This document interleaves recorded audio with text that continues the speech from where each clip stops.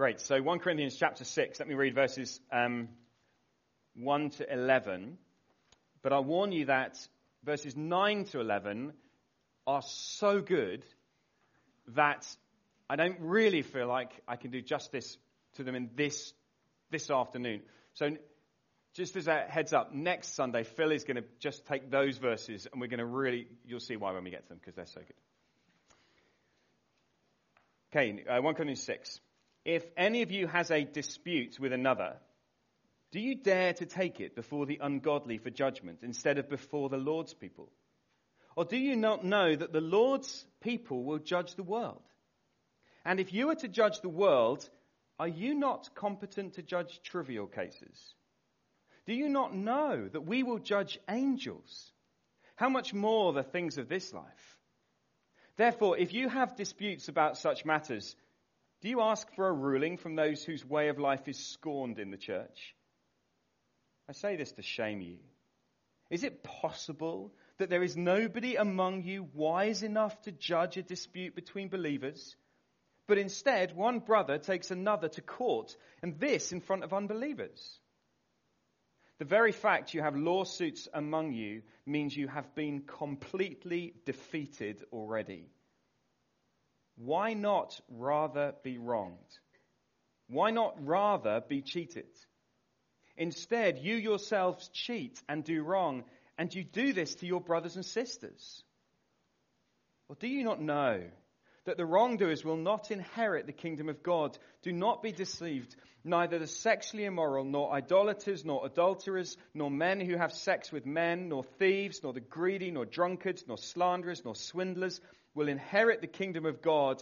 And that is what some of you were, but you were washed. You were sanctified. You were justified in the name of the Lord Jesus Christ and by the Spirit of our God. Now, I don't know about you, but if you can vaguely remember what we were doing last week, and believe me, I forgive you if you weren't here or if you don't remember. I struggle sometimes to remember what we do from week to week. But the argument last week was sexual immorality is something that must be dealt with seriously within the church. And the picture was of yeast or leaven and a little bit that kind of grows and grows and can cause havoc in the whole church. And then suddenly he goes from that to talk about taking each other to court. You're like, that's quite a gear shift, Paul. Why the shift? I don't think there is a shift, actually. I think Paul is saying the same thing applies to disputes between Christians. So it may be this afternoon, it may be that as you sit here today, you think, I'm not currently taking anyone to court in Globe Church. And I'm not planning to. I don't think at the moment. And therefore, I'm not sure how relevant this is going to be. I think we're going to find this is massively relevant to us. Because what I want us to do is to look back from the big thing of taking someone to court and trace it right back to see where the seeds of it lie. And then I think we'll see why this is really relevant to us. But we need to get the tone. Paul is pretty shocked. This is quite John McEnroe, Paul here. You cannot be serious, right? What are you doing? Can this really be the situation within the church? That someone is taking another Christian to... You cannot be serious. It's interesting, if you just flick back to chapter 4, verse 14, have a look at this. Paul wrote, and we saw the first big section of 1 Corinthians is about wisdom, understanding wisdom rightly. He says, I'm writing this not to shame you, but to warn you as my dear children. Okay, now jump down to chapter 6, verse 5. I say this to shame you. Do you see Paul is kind of, you've got to feel a bit of his tone. I'm not writing this, actually I am writing this to shame you. Don't miss my point. I cannot believe, Paul says, that this is happening. You are becoming a spectacle to the watching world. They're all looking on and they think it's a joke. What are you doing? Well, I've got various points that we're going to work through as we go through. And the first one is this, as we think about this theme of conflict. Oh, James, you can press the buttons. My first big thing is the inevitability of conflict. I want to show you the inevitability of conflict. Look what he says in chapter 6, verse 1. If any of you has a dispute with another, do you dare to take it before the ungodly for judgment instead of before the Lord's people? What Paul is upset about is not the fact that there's a dispute, it's the fact that they're dealing with it wrongly. See?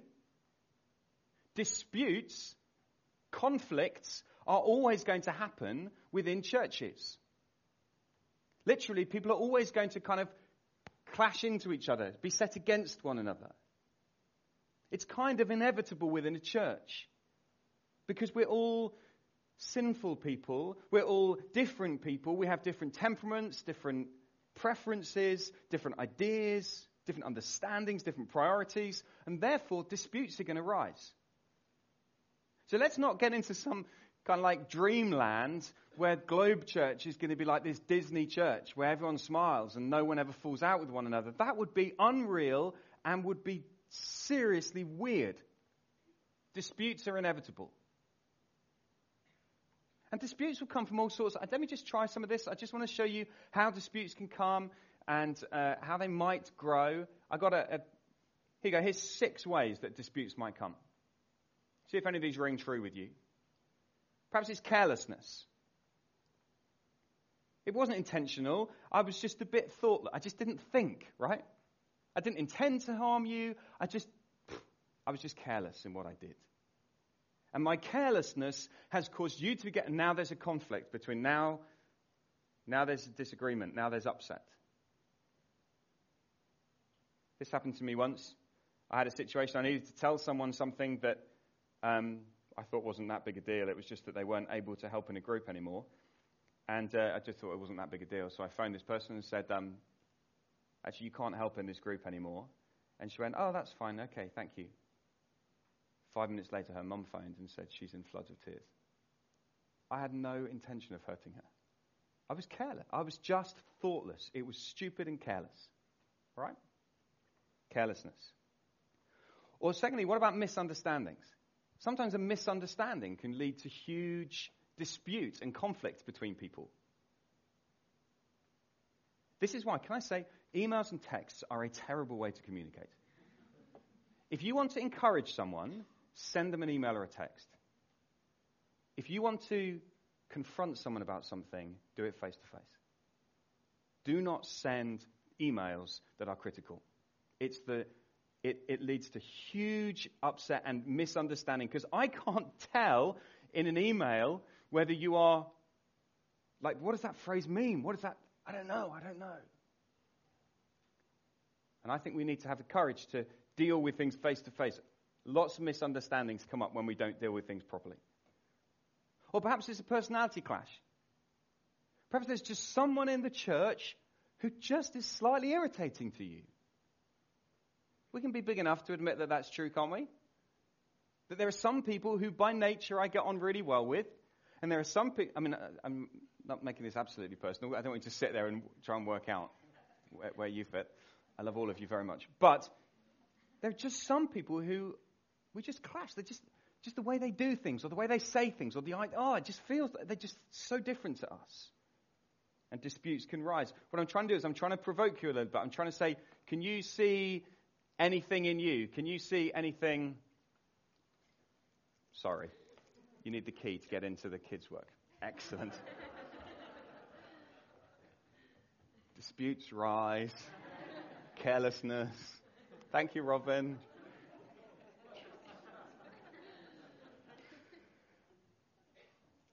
Good. Personality clash.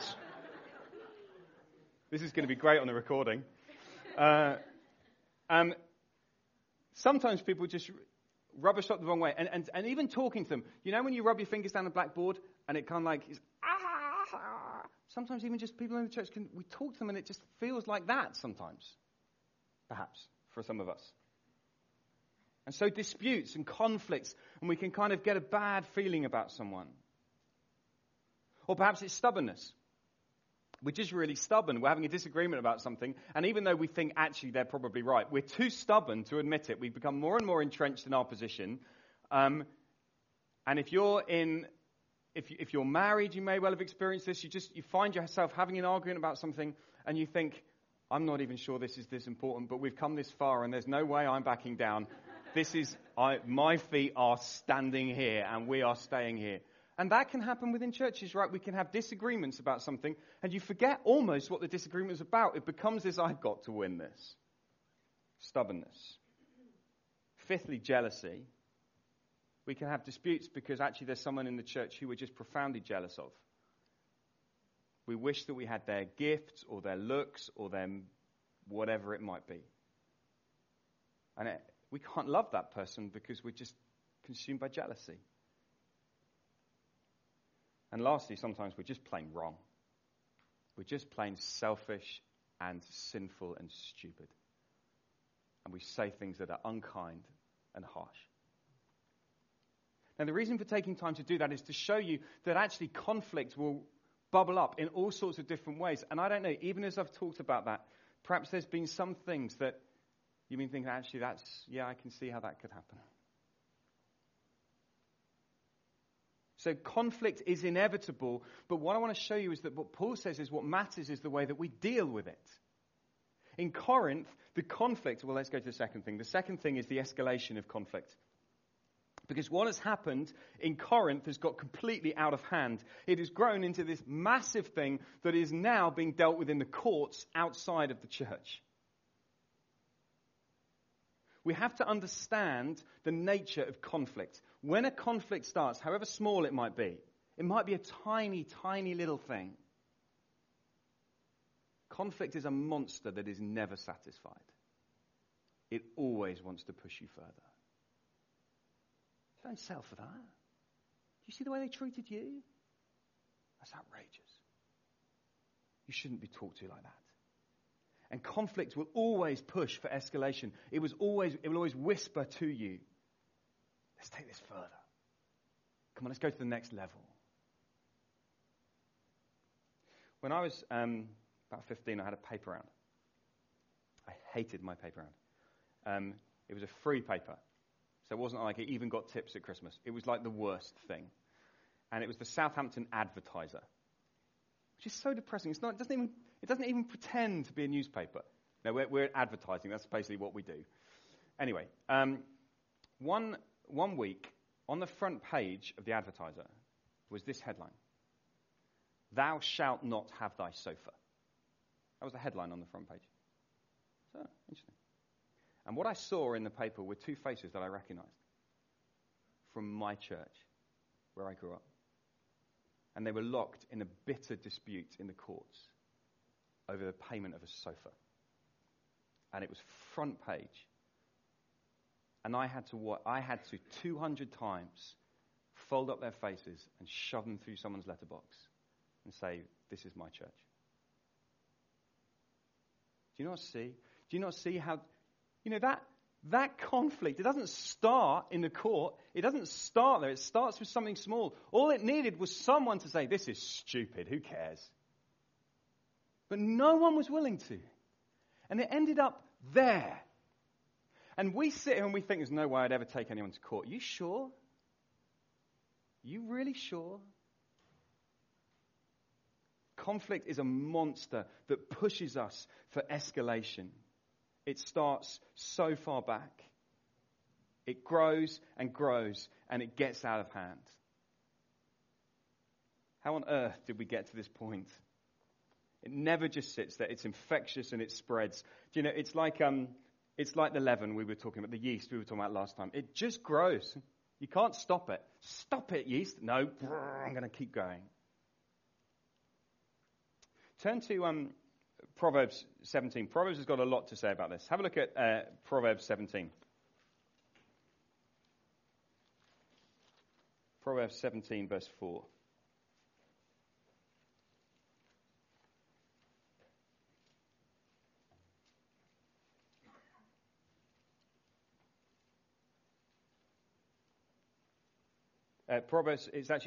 Chapter 17, verse 14. Proverbs 17, verse 14. It's nothing like looking at a verse and going, that's got nothing to do with... Okay. 17:14. Starting a quarrel is like breaching a dam. So drop the matter before a dispute breaks out. Isn't that brilliant?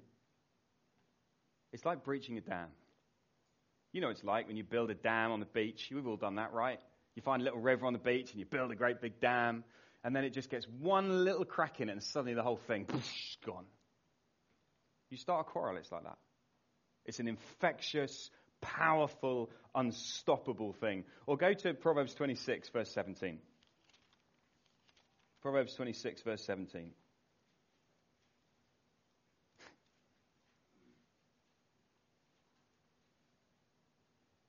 Because what happens in the church is that when a quarrel is started, other people then get brought in. Other people join in and take sides. And you go to someone and you say, do you know what Billy Blob did to me? And you go, no, it's terrible. It's really, really terrible. And they join in. Look what Proverbs 26, verse 17 says. Like one who grabs a stray dog by the ears is someone who runs into a quarrel, not their own. It's like grabbing a stray dog by its ears. You're going to get damaged. You're going to get hurt. It's a bad idea. Leave the stray dog alone. And yet we draw people in. And that's what's happening in Corinth. It's just got completely out of control. And the church in Corinth, who so love the world and who so want to be impressive to the world and who so want the world to say, oh yes, you're right. They run to the world to say, will you vindicate me? I mean, this is ridiculous. And Paul is basically saying, seriously, how can this happen?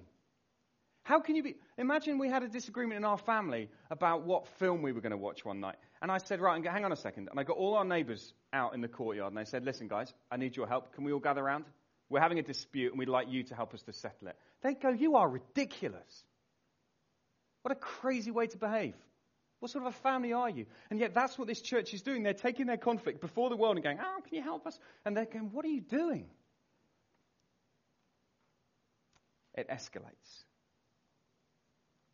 And the reality is, you see, that at the foundation of conflict, the reason why conflicts keep bubbling up and conflicts keep happening between us is because fundamentally there is a bigger conflict going on, which is a conflict between God and humanity. Humanity has set itself in conflict against God, and because I'm in conflict with God, it bubbles over into all my relationships. It always escalates and escalates. And you see it on a national level, an international level, as politicians mess around with words and escalate and escalate. Thirdly, let me show you the future of conflict. Paul says, do you not know the future? Look at this. This is amazing. Verse 2. So we are going to speed up. We've only got to verse 2, but we are going to get faster. This is why I'm leaving the last bit for Phil next week. Verse 2, or do you not know that the Lord's people will judge the world? And if you were to judge the world, are you not competent to judge trivial cases? Do you not know that we will judge angels? Wow. That's quite a statement, isn't it? Come on, church.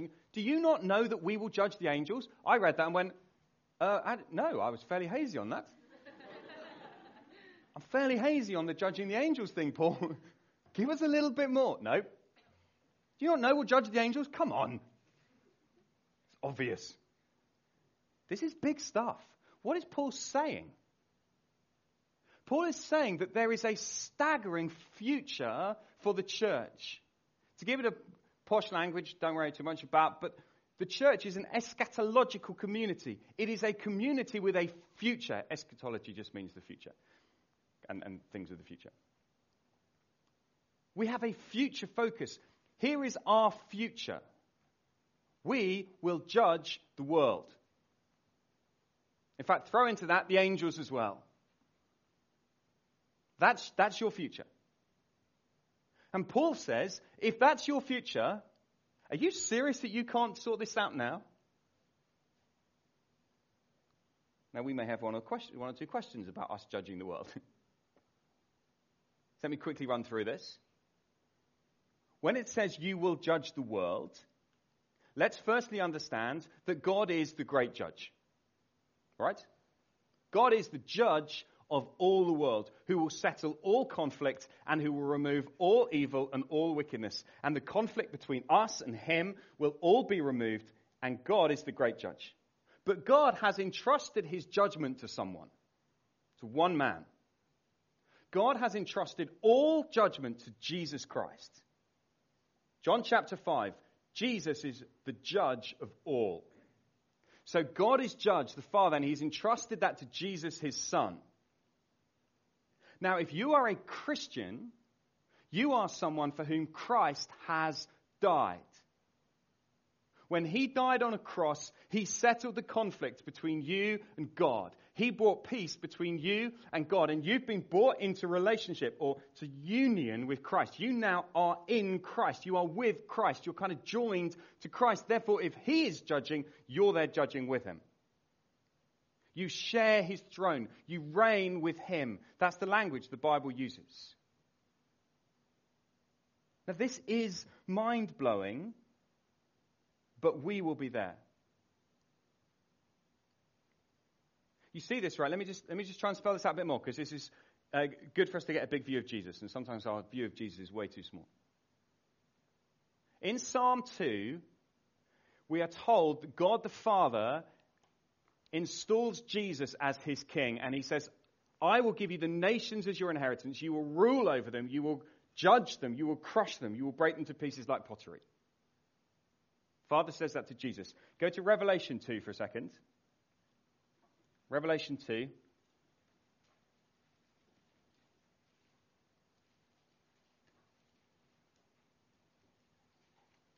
Revelation 2, verse 26, page 1235. Let's just try and nail this. This is Paul's argument. This is why you shouldn't dispute with one another, because you're going to judge the angels. So you better be clear you're going to judge the angels. That will stop you fighting with one another. That seems to be what Paul's saying. Well, not fighting, it's help you to deal with it properly. Revelation 2, verse 26.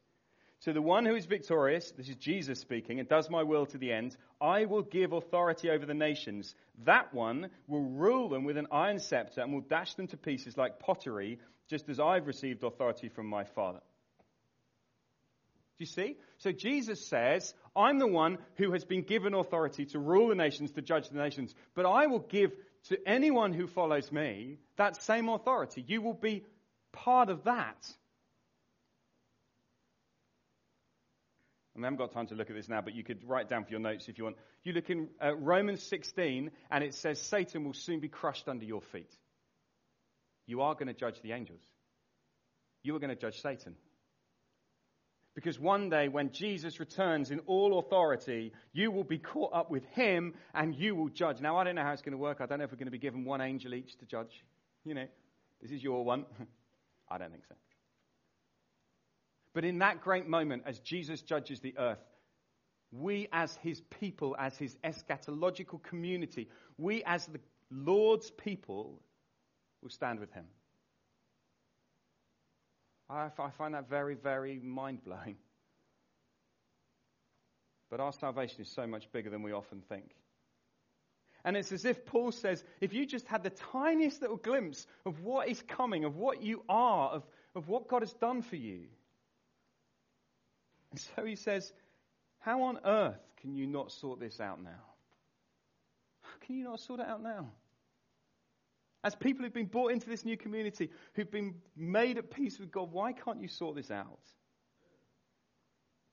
I say this to shame you. Is it possible there's nobody among you wise enough to judge a dispute between believers? And you take one another to court. The future of conflict. The future of conflict is that all conflict will end and we will be involved in the judgment of that. You can ask more questions about that to someone afterwards. Here's the fourth thing. The disaster of conflict. We're doing well. The disaster of conflict. Look what Paul says in verse 6 and 7. But instead, one brother takes another to court, and this in front of unbelievers. The very fact you have lawsuits among you means you have been completely defeated already. It's a disaster. You're completely defeated. And even if you win the argument, you've lost everything. And it seems to me that the way that often lawsuits seem to work in our world is that we talk about who's won. Who's won, who's lost. I want to win. I want to win. No win, no fear. I want to win this thing. Paul says it's a joke. You're defeated already. You've lost already. God's judgment isn't about winning. God's judgment is about what is right. And therefore, we've got to stop obsessing about trying to make sure that we win, make sure that we get our view, make sure that we get what we deserve.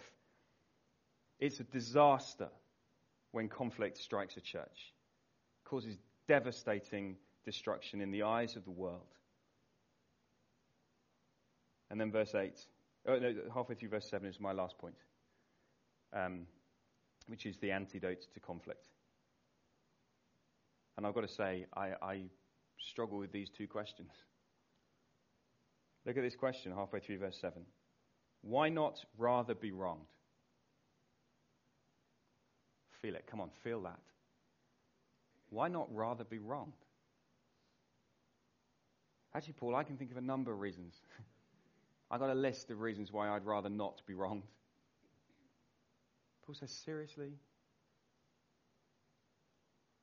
Is it not true that within the church family, it is better to be wronged than to breach a dam that will lead you to destruction?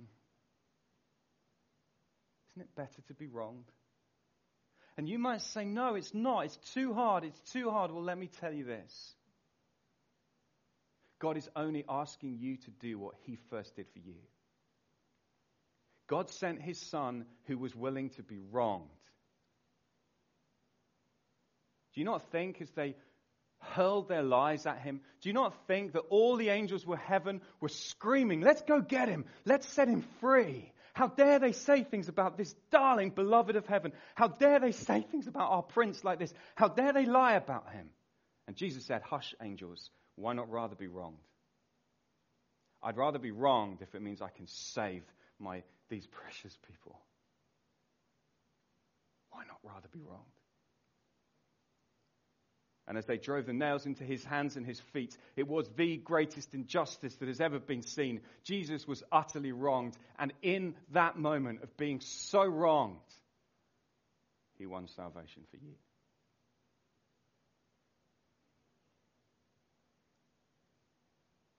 So why not rather be wronged?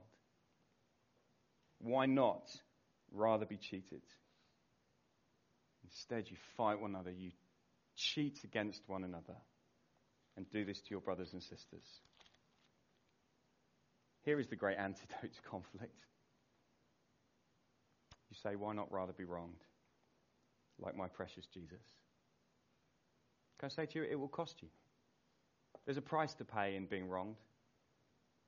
When someone wrongs you, either they pay or you pay.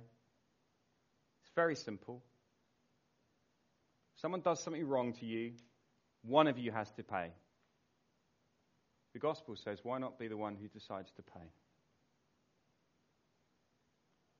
Jesus said the same thing. If you're offering your sacrifice and you remember a brother has something against you, go be reconciled to your brother. Go do it. Make the first move. And I think this has huge implications for us as a church. That we would be a church where we're ready to be wronged, where we're ready to love one another, where we're ready to say, for the sake of Jesus, I'm willing to be wronged. And you might say to me, but John T, I'll just get taken advantage of. I'll just get walked all over. And you know what? Yeah.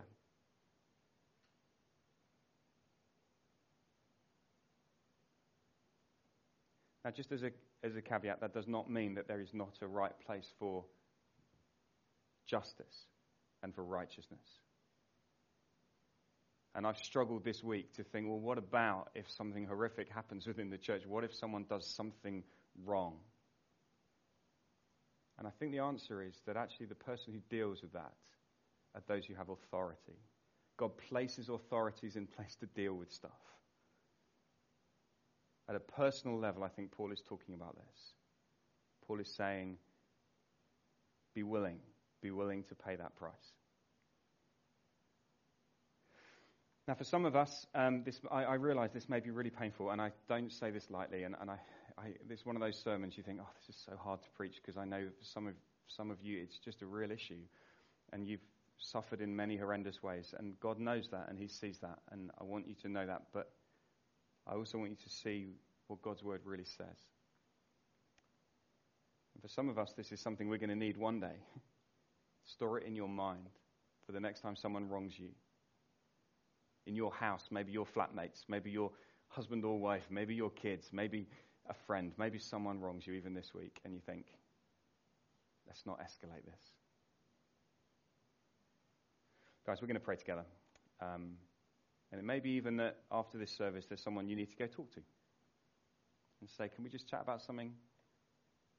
Let's deal with this. I don't want this to be an issue. Let's sort it. Let's pray together.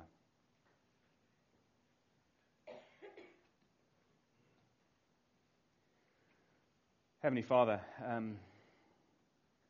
your word is so practical. It touches on things that are so real, and in many ways we kind of would love to sort of avoid and hide under the carpet. But you want us to be a family. You want us to be a church family who sees who we truly are. And a church family who is serious about loving each other and serious about dealing with disputes and not breaching the dam and letting the water just flood and destroy everything. Father, we ask that you would help us, particularly those of us who have been very seriously wronged in the past. Father, we ask that you would please help us. We find it so hard. We find it so hard. But thank you that you were willing to be wronged. That Jesus, our King, was willing to be wronged at the cross in order that he might save us. And we ask that we might follow him and love him and live like him. In Jesus' powerful, precious name. Amen. It may be that as we listen to God's word, we feel our weakness, we feel our frailty, we feel our past failure, we feel all of those sorts of things. So as we leave this place today, I want to drive you to Jesus. I want to drive you to keep your eyes on him. I want you to take your failure, your fear, your struggle, all of that stuff. I want you to take it to Jesus and to go knowing that he forgives you, that he loves you, that he would rather be wronged than see you go to hell. That's how much he loves you. Heavenly Father, please help us to go from this place. Help us to go from this place with a confidence in what Jesus has done for us. And Father, we ask that we might be a church who love one another and who deal with disputes when they arise, because Christ has so graciously dealt with us. We thank you in his name. Amen. Amen. Please do take a seat.